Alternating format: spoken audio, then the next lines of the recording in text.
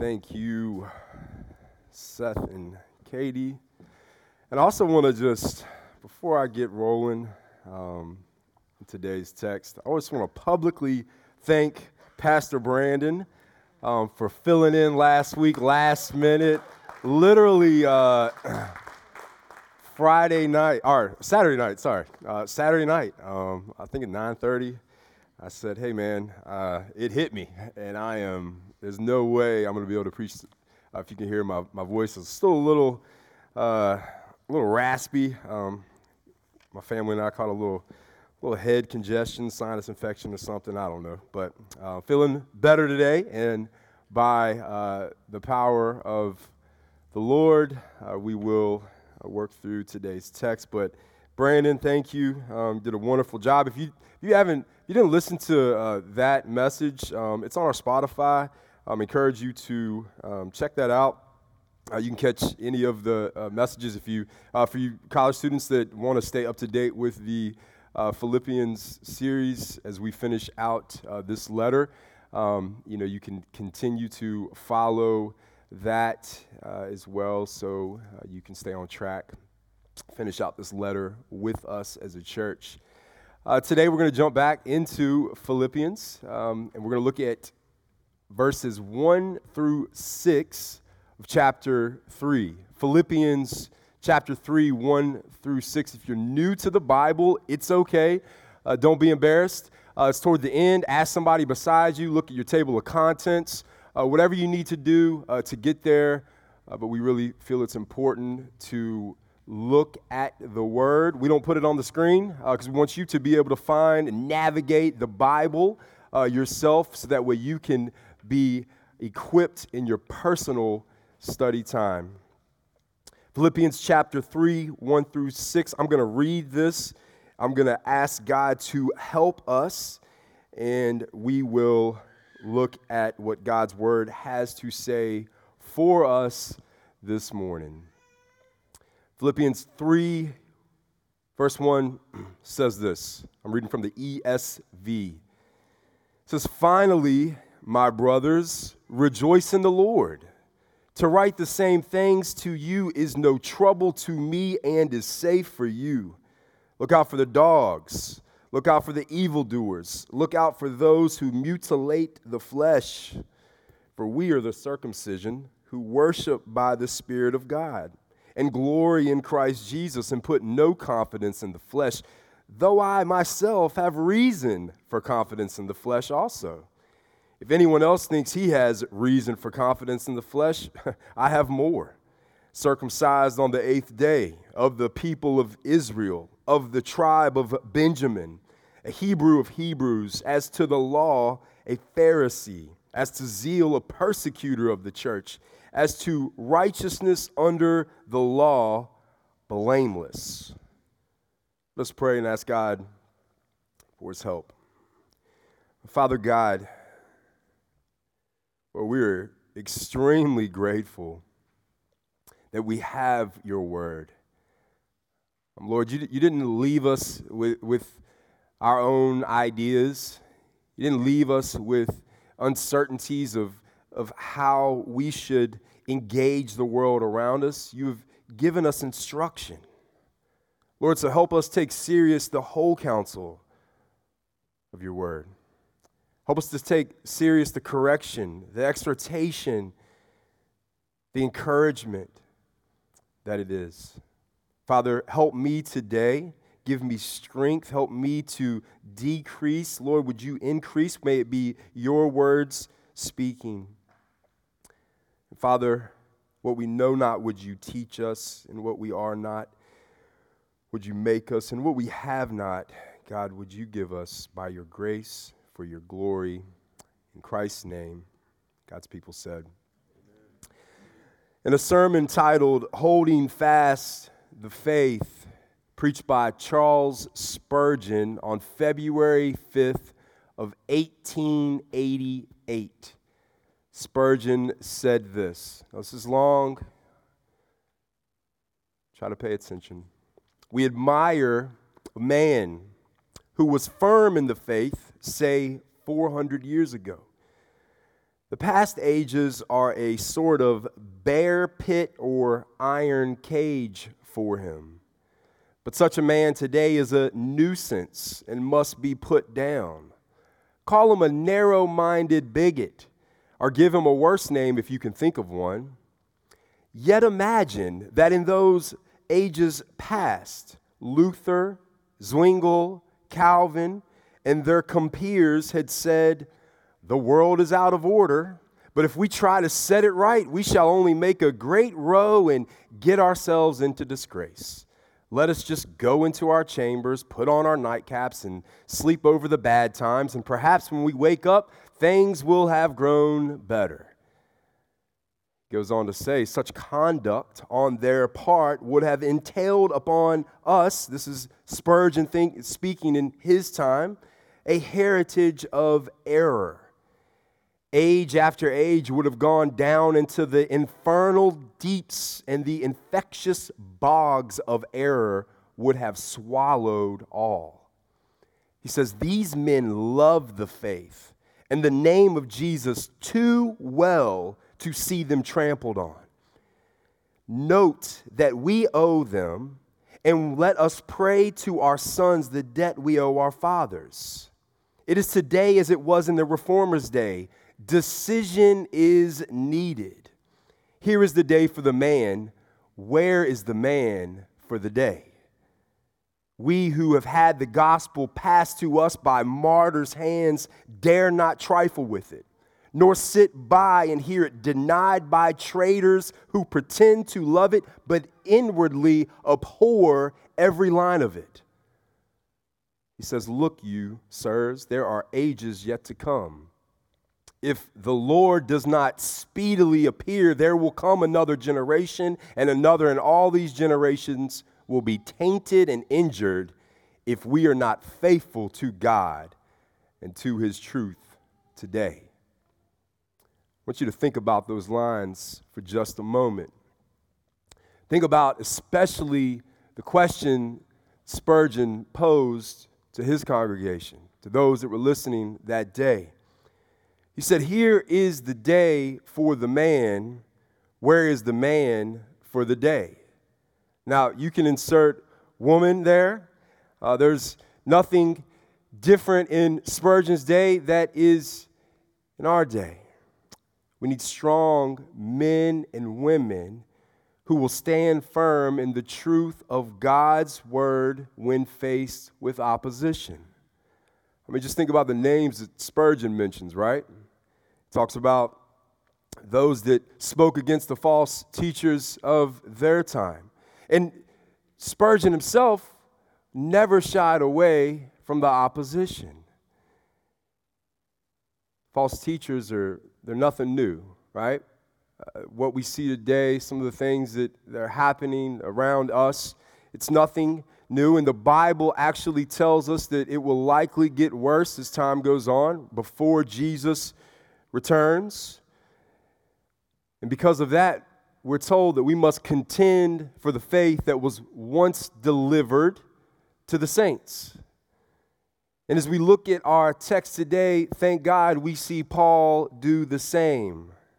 We see Paul set the course here, and he writes to this church in Philippi that he loved so deeply. I mean, over and over, Paul tells this church his love for them, how much he cared for them. And it's important to remember how much he loved these brothers and sisters as we look at this text and many other texts, right, that give us warning and correction. Because listen, it is loving. Pastor Brandon said this a couple weeks ago. It is loving to correct those we love. That is a loving thing to do. When we see the well-being of those we love in danger, it is loving to correct them, to speak truth in love. Let's face it, right? Let's be honest. Modern day Christianity, they don't like that type of language. We want to be nice. We want everybody to like us, right? We want to be affirmed by everybody. We want everyone to, we can't offend anyone. And this ideology is pervasive in the modern evangelical church. I mean, many have forgotten the words of our Savior in John 15. He says, if the world hates you, know that it hated me before it hated you. He says, if you were of the world would love you as its own. But because you are not of the world, but I chose you out of the world, therefore the world hates you. I mean, if this was our Master, our Savior, our Lord speaking, saying, this is what happened to me, you better expect it to happen to you. Praise God for faithful men like the Apostle Paul who understood and lived by this truth, who understood this. And see, at this point of the letter, Paul starts to address the church in Philippi. He addresses them with the threats that his reader is faced with head on. I mean, he holds no punches here. He goes on the offense here and launches an attack on the Judaizers who threatened the church by campaigning for erroneous additions to the gospel of Jesus Christ. That is the title of today's message, Erroneous Additions to the Gospel of Jesus Christ. And what we're going to look at today are the additions to the gospel that were threatening the church in Philippi. Then we're going to make some cultural connections, some of the things that we are more connected with today, that we see more in our current culture. And then we're going to see the boldness of the Apostle Paul, standing firm, speaking truth as he addresses these threats. And then I'm going to leave you with two questions. Two questions that I want us all to ponder towards the end of our time, that we will think about today. But let's look at verse 1. He says, finally, my brothers, rejoice in the Lord. He says to write the same things to you is no trouble for me and is safe for you. Now here Paul starts this section by saying finally. And this word finally is more of a transitional word, more or less than kind of a coming to an end. It was common practice in his time of writing to use this phrase as a writer moved from one thought to another. And here what Paul reminds these Christians again to do is to do what? Rejoice in the Lord. I mean, Paul's point is pretty clear here. He uses the Greek words for joy and rejoice 16 times in only 104 verses. I mean, he is expounding the fact that as Christians, we have much to rejoice about. Amen? His point is this: no matter our circumstances, hey, listen, no matter your circumstances, this is for each and every one of you. You always, capital ALWAWS, always, underline, bold, always have reason to rejoice in the Lord. Brothers and sisters, this is just as true now as it was then if you were a born-again believer. If you are a follower of Jesus Christ, you have full reason to rejoice. See, what could be better than knowing that the greatest and most significant debt that you owe, your life, penalty for your sin, for your rebellion against God, if you don't think you have it, news for you, you do. Maybe you don't have kids yet. Once you see them, you don't teach them, right? Talk about that a lot. Just naturally disobedient. We all are. We read earlier, born in sin. Naturally rebellious people. But the debt we owe, the price that we should pay, has been paid for by Jesus Christ himself. He gave his life a ransom for many. And because of him, now we can be in right relationship with the creator of the universe. Only because of him. That is a joyful promise that we should rehearse consistently. And because Christ died the death you deserve, that, look, we get the life we don't deserve. We get it now, and we get it for eternity. We get to enjoy the perfection of holy God forever. It's good news, brothers and sisters. And see, we often forget this glorious truth of the gospel because we get wrapped up in our current circumstances, right? We all do. And obviously, this isn't new to humanity because guess what? Paul found it necessary to remind these brothers and sisters 16 times in this short letter. We need gospel reminders. We need to encourage each other in the gospel. You never outgrow the gospel, right? You never outgrow your need of a reminder of what Christ has done.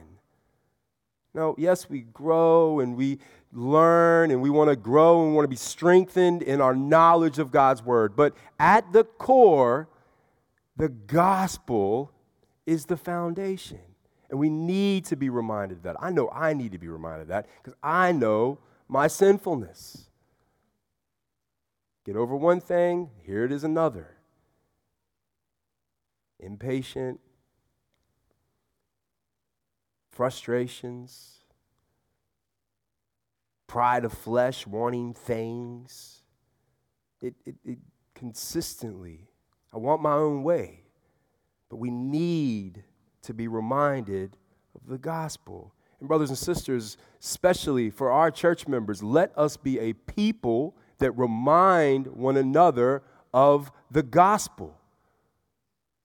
Encourage one another in the gospel. Amen? Verses 2 and 3, we see this stark contrast between two groups of people here. Okay, here Paul calls out the false teachers that were threatening this community in verse 2. And then in verse 3, he gives a description of who the actual true believers were. Verse 2, he says, look out for the dogs, look out for the evildoers, and look out for those who mutilate the flesh. Now, Paul calls these false teachers three terms here. He calls them dogs, evildoers, and mutilators, right? I mean, it's not very flattering terms, not a very flattering description of this group of people. Now, Paul is referring to the Judaizers of his day. And the Judaizers were a group of Christians who insisted that Gentile Christians, that's anyone who's not a Jew, right? Anybody, if you weren't a Jew by your ethnicity, you were a Gentile. These people were saying that those who weren't Jews had to submit to the Mosaic law, including circumcision. So this group, they were advocates of this Jesus plus works, plus something. You had to do something on top of faith alone in Christ alone. Paul wasn't having it. Paul's not having any of it. I mean, I imagine them approaching the church, right, that Paul had started with this group of people. Paul loved these brothers and sisters. He had ministered to these brothers and sisters. He had helped to establish this church, and then he went on about his missionary journeys. And here these Judaizers are coming in, and they're threatening them, right? They're saying, yeah, we know what Paul taught you, faith in, by grace through faith in Christ, but look, you got to do this too. You've got to add a little bit to that whole faith in Jesus thing. You need to follow this. You've got to do that. He's like, yeah, that's just part of it, right? It's just part, the whole faith in Jesus thing. That's just a part. We've got the real thing.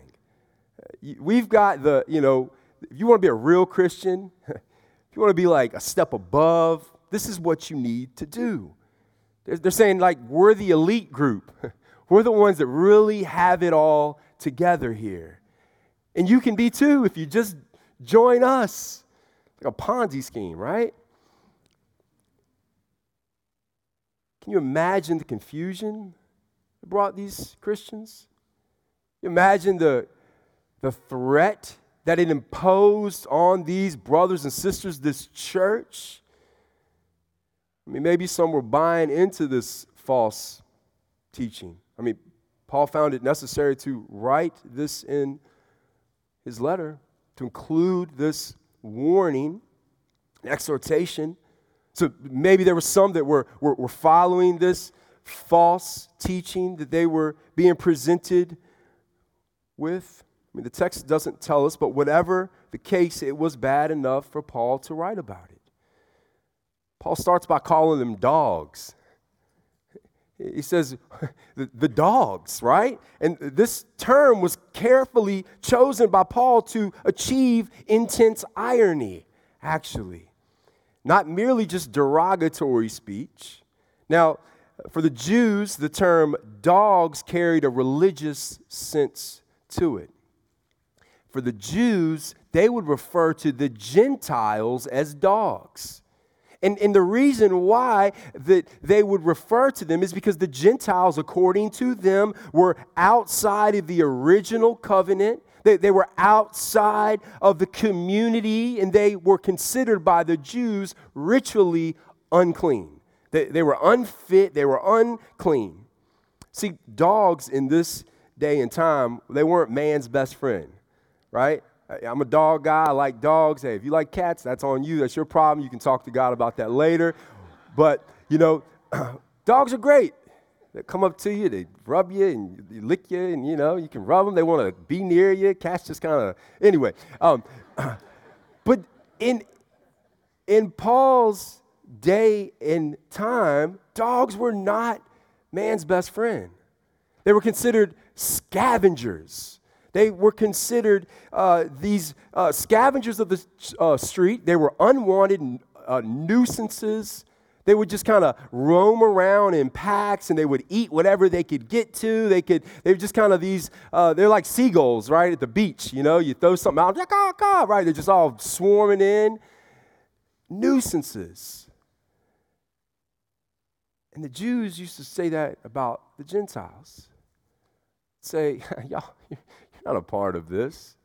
You're not a part of this family that God created. We're the elite. We're the ones. He says they were unclean, unwanted scavengers in God's created world. But here, Paul, I love it, right? He flips the script on them. He flips the script on these Judaizers, those that would impose this ideology that, hey, y'all are the dogs, right? Paul says, no. Paul calls them dogs. He says, because of Jesus Christ, now there's been a great reversal here. What you have been calling them now is imposed on you. Without faith in Christ alone, you are the dogs. You are the ones that are outside. You are the ones that are running around trying to grab whatever you can get, trying to do whatever you can do, trying to manipulate whatever situations you can. You are outside the true faith. He says now it is those who put their faith in Jesus Christ alone who are included in God's family. And those that would add anything else to faith in Christ alone are actually the outsiders. They are the dogs. He says there's nothing you can do. Hey, there's nothing you can do to add to your salvation. That's good news for you. It's faith alone. Paul goes on to further develop his point by calling this group, evildoers. Now, this doesn't simply mean just like doing wrong or sinning. Here, Paul is actually refuting the Judaizers' claims that they were doing the works of the law, right? That they were doing something good. Because they're saying, hey, what we're doing is the right thing. He's like, no, actually, what you're doing is the wrong thing. You're actually evildoers. You're not doing good work. You are an evildoer. doer. Their erroneous addition to the gospel was not good. Paul says it's evil. Those that are promoting anything other than faith alone are themselves evil doers. And then he gives a third description of this group. He says they are those who mutilate the flesh. And what Paul is essentially saying here is that those who practice any type of Jewish rituals in addition to faith alone in Christ are nothing more than mutilators of the flesh. They're destructive. Their works gain no righteousness or favor with God at all, period. Now, in our day, in our culture, you're probably not going to be confronted by a lot of Judaizers, right? Probably not going to be confronted by a lot of people that are going to suggest your allegiance to the Mosaic law for your salvation. It's probably not going to be very common, especially in our community. But let's look at some of the things that maybe we are confronted with. Some of the things that are some erroneous additions to the gospel. Adding something to faith alone, by grace through faith in Christ. One thing we may see is moralism. See a lot of moralism in our culture, right? Moralism is just kind of, this idea that, God helps those who help themselves type of idea. And if you do these things and, if you just push a little hard or if you push hard, then God will do the rest and he'll, you got to do some good works. And as long as you live a good, healthy and good positive life and you do good things for other people, God's just he's going to push on and he'll give you eternal life by rewarding you. And that is an erroneous addition to the gospel. Now, we are created for good works. They were prepared beforehand for us in Christ Jesus. That's what the Scripture tells us. And we do not do works to gain favor.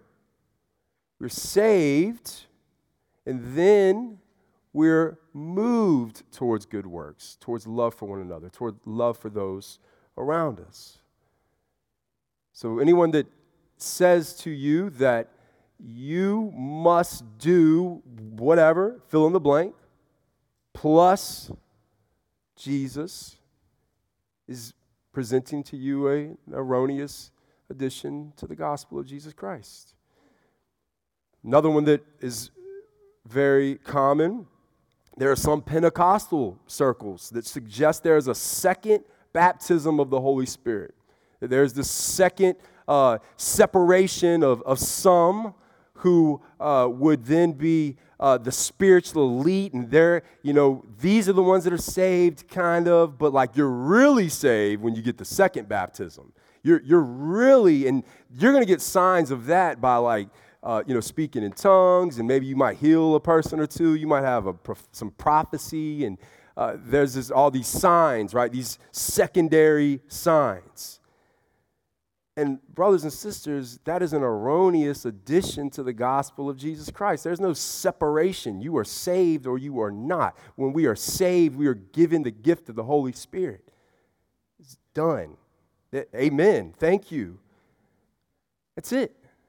There's no separation of some that have the Spirit and some that don't. We're sealed, Ephesians tells us. Another erroneous addition to the gospel that we see very common in our day and age is the prosperity gospel. The prosperity, right? It's a perversion of the gospel. Some call it the health, wealth, and prosperity. But what the prosperity gospel is a perversion of the gospel of Jesus that claims that God rewards increases in faith with increases in health and wealth and prosperity. So see, it's like you have more faith, you'll get more blessings. If you can just only like activate, that's a term they like to use, activate your faith. I don't know where my activation switch is. They can tell me, I'll be glad, right? But some people, they think this way, that if you just have more faith, if if you can just do this, if you can just add to your faith somehow, then God will give you whatever your heart desires. And listen, this adds a God's got to bless me physically. God's got to bless me tangibly to the gospel of Jesus Christ. That is an erroneous addition to the gospel. If God never does anything else for you on this side of eternity, he's done enough. Amen? Another one, I know some of y'all are waiting for this one. Another addition to the gospel of Jesus Christ is the social gospel. And we see it very common, very rampant in our day and age. The social gospel adds an unhealthy and unbiblical aspect of cultural redemption to the true gospel of Jesus Christ. In this group, we have those that would evaluate the church by what they are doing in their social spheres. See, those that aren't doing enough good and social good in the eyes of social justice warriors are ridiculed and chastised for their lack of engaging in gospel issues. And everything is a gospel issue to this group. They include everything. This group will evaluate a healthy church by their pursuit of diversity and social good rather than their pursuit of holiness and Christ-likeness as the Bible has called us to. That's how we are supposed to be evaluated. This is what God's word tells us that we should pursue first and foremost. See, the gospel is a message. It's a message of good news. And the gospel is changed from a message, the good news, that by faith we are united to Christ and to one another, regardless of our ethnicity, regardless of where we came from, to a works-based religion that holds humanity's responsibility as the ones that create the family that the Bible said Jesus died for. Let me remind you of Ephesians 2:11 through 22. If you got your Bible in your hand, you can turn there real quick. Ephesians 2:11 through 22. See, we don't create the family. God does. Jesus did. Ephesians 2:11 through 22. Let me read this for us. Therefore, remember that at one time you Gentiles in the flesh called the uncircumcision by what is called the circumcision, which is made in the flesh by hands. Remember that you were at the time separated from Christ. You were alienated from the commonwealth of Israel and strangers to the covenants of promise, having no hope and without God in the world. Verse 13.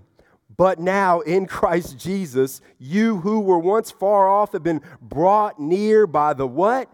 Blood of Christ.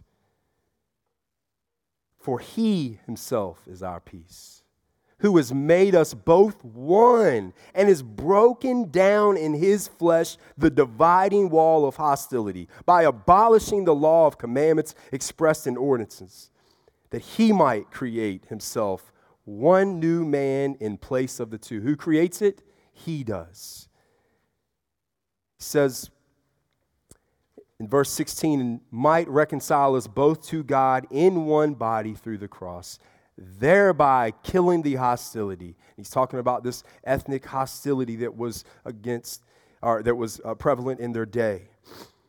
And in verse 17, he goes on, he says, and he came and preached peace to you who were far off and peace to those who were near. For through him we both have access in one spirit to the Father, so that you are no longer strangers and aliens.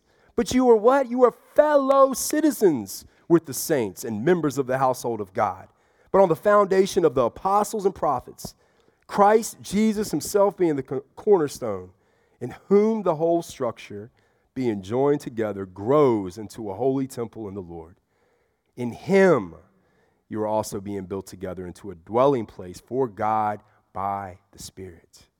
Brothers and sisters, God does the work of uniting us through Christ, and we must live in accordance to our bond in Christ by promoting the only hope that anyone has for true unity, and that is the gospel of Jesus Christ. The social gospel is an erroneous addition to the gospel of Jesus Christ. Brothers and sisters, we must make a stand against it, as so many try to promote this thought in the church today. Paul then goes on, he identifies those who are actually the true believers in verse 3.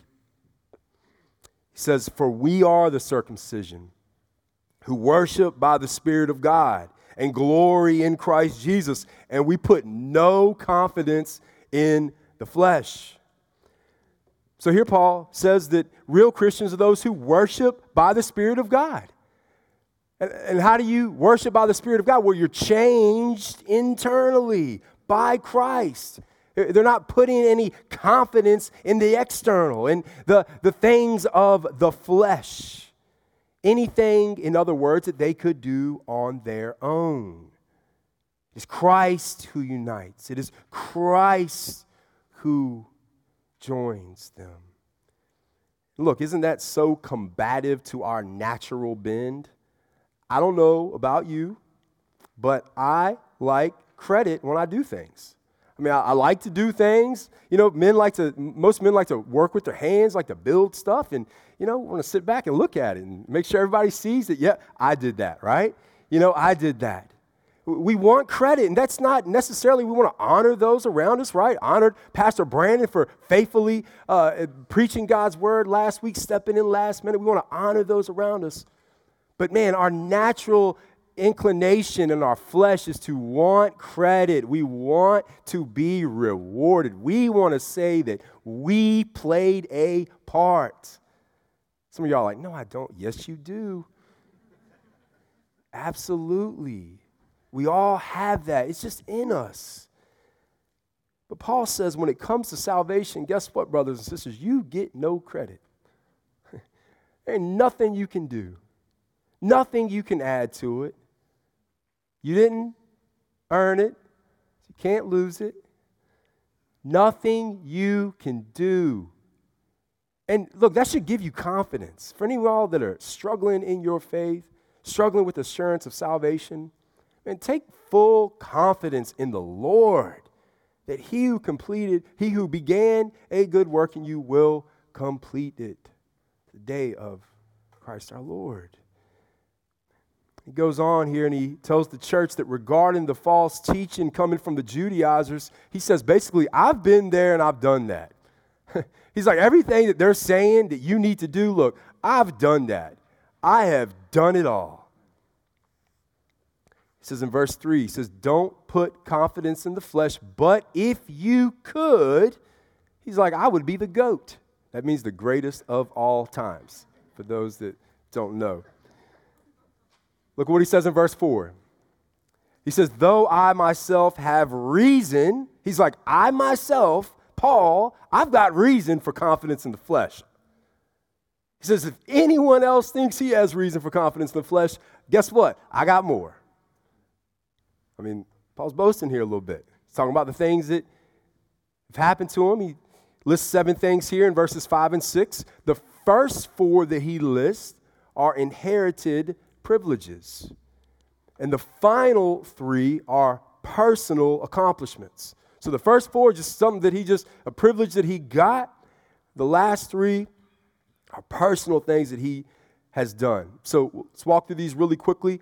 It says in verse 5, he says, I was circumcised on the 8th day. Now, what this shows is that he was in strict compliance with the Abrahamic covenant, the Mosaic law. He did it. The 8th day was kind of, you must do it then, in that time.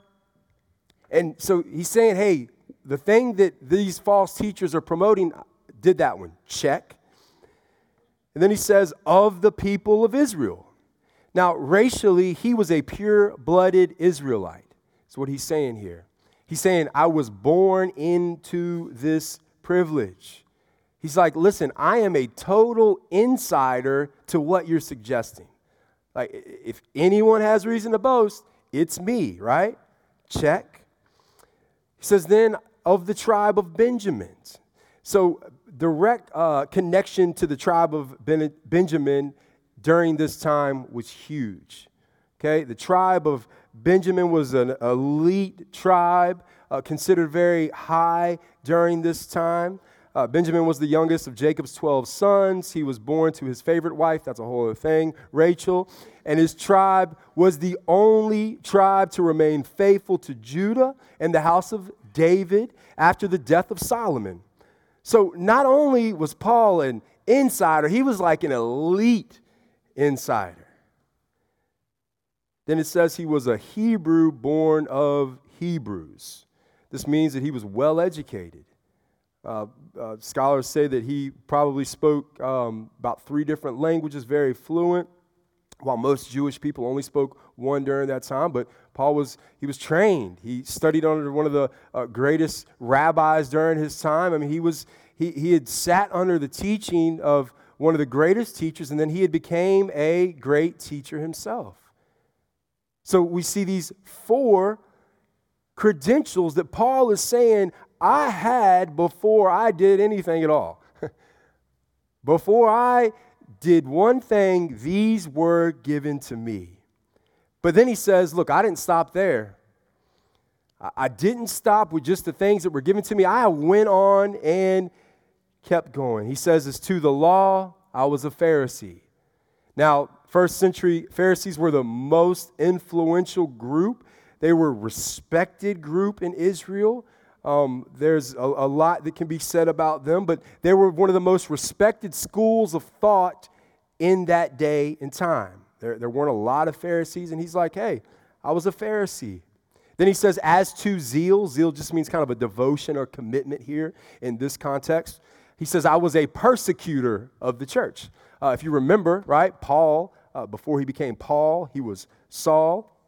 And Saul at that time, he constructed a terror campaign toward the church, right? Persecuted the church. He imprisoned Christians, had Christians killed. He was a kind of a feared terrorist among Christians in his day and age. So he's saying, hey, listen, I was the most zealous. I was the most dedicated to this idea. I was more dedicated than anybody. Most dedicated of all of you. And then he says, as to righteousness under the law, I was blameless. Now, this means that his conduct was extremely blameless against the law.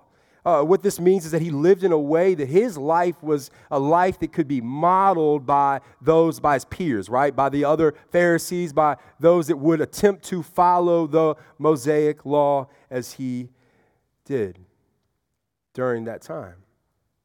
Now, this isn't a bad list of accolades for someone that would be standing in the face of Judaizers who are presenting this idea.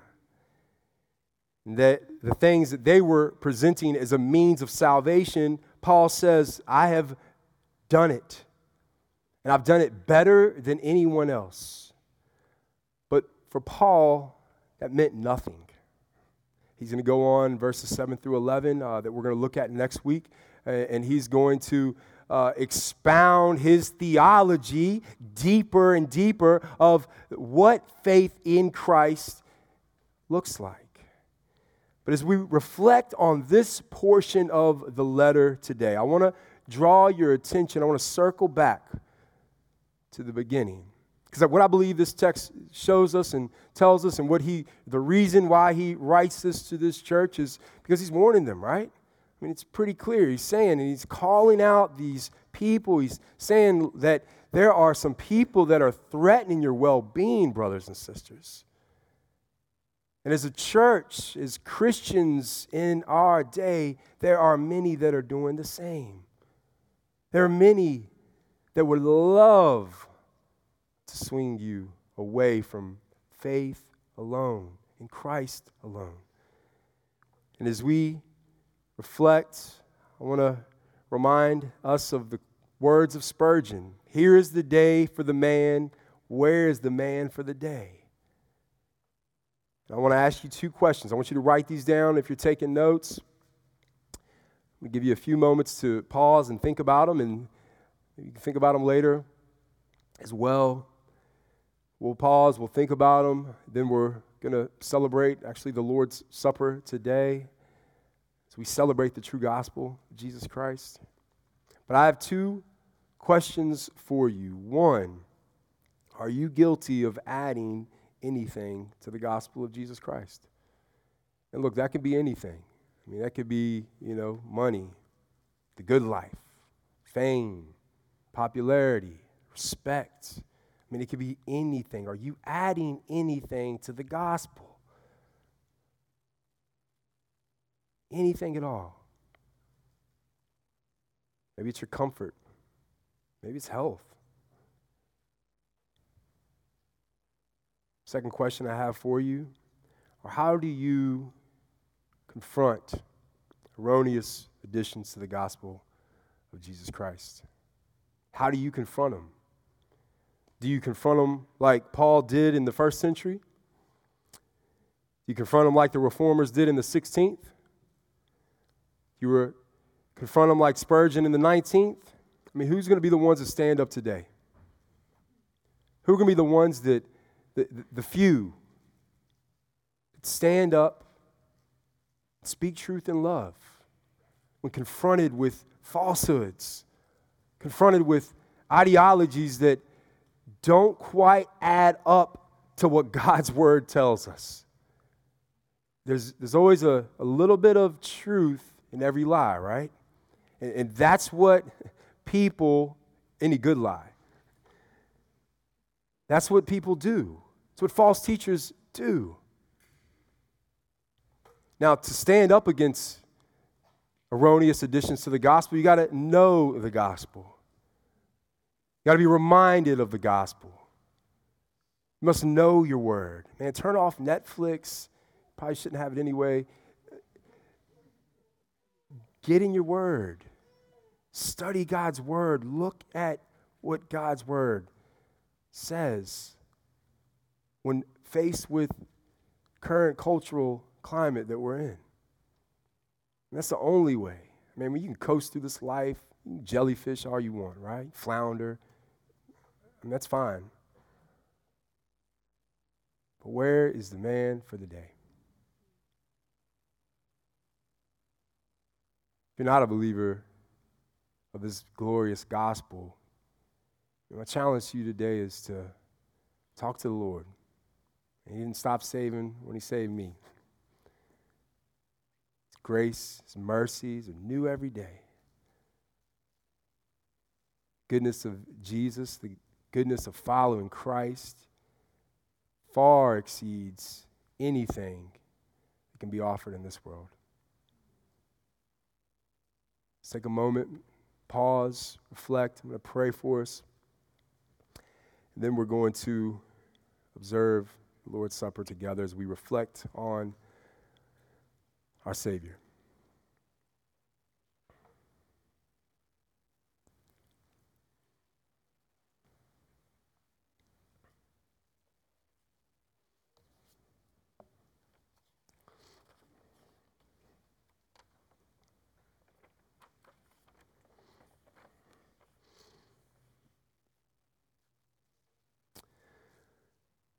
Father God, Lord, my prayer is that we would be a church that stands firm on truth.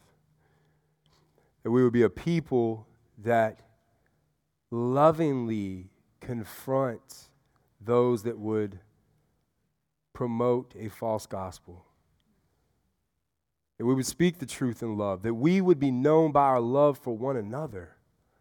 And that through that love for one another, we would make an impact on the world around us. And that, God, we would point all glory. We would deflect any glory, any confidence that we may have in ourselves, and we would point it to you.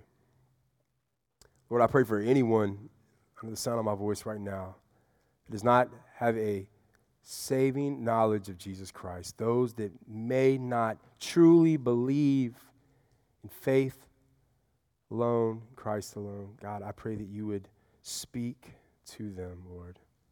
Work in their lives in this moment, even as we pause to take a moment and reflect on our Savior's death. Lord, help this be a moment that compels each and every person to a life committed to you. We pray that in Christ's name. Amen.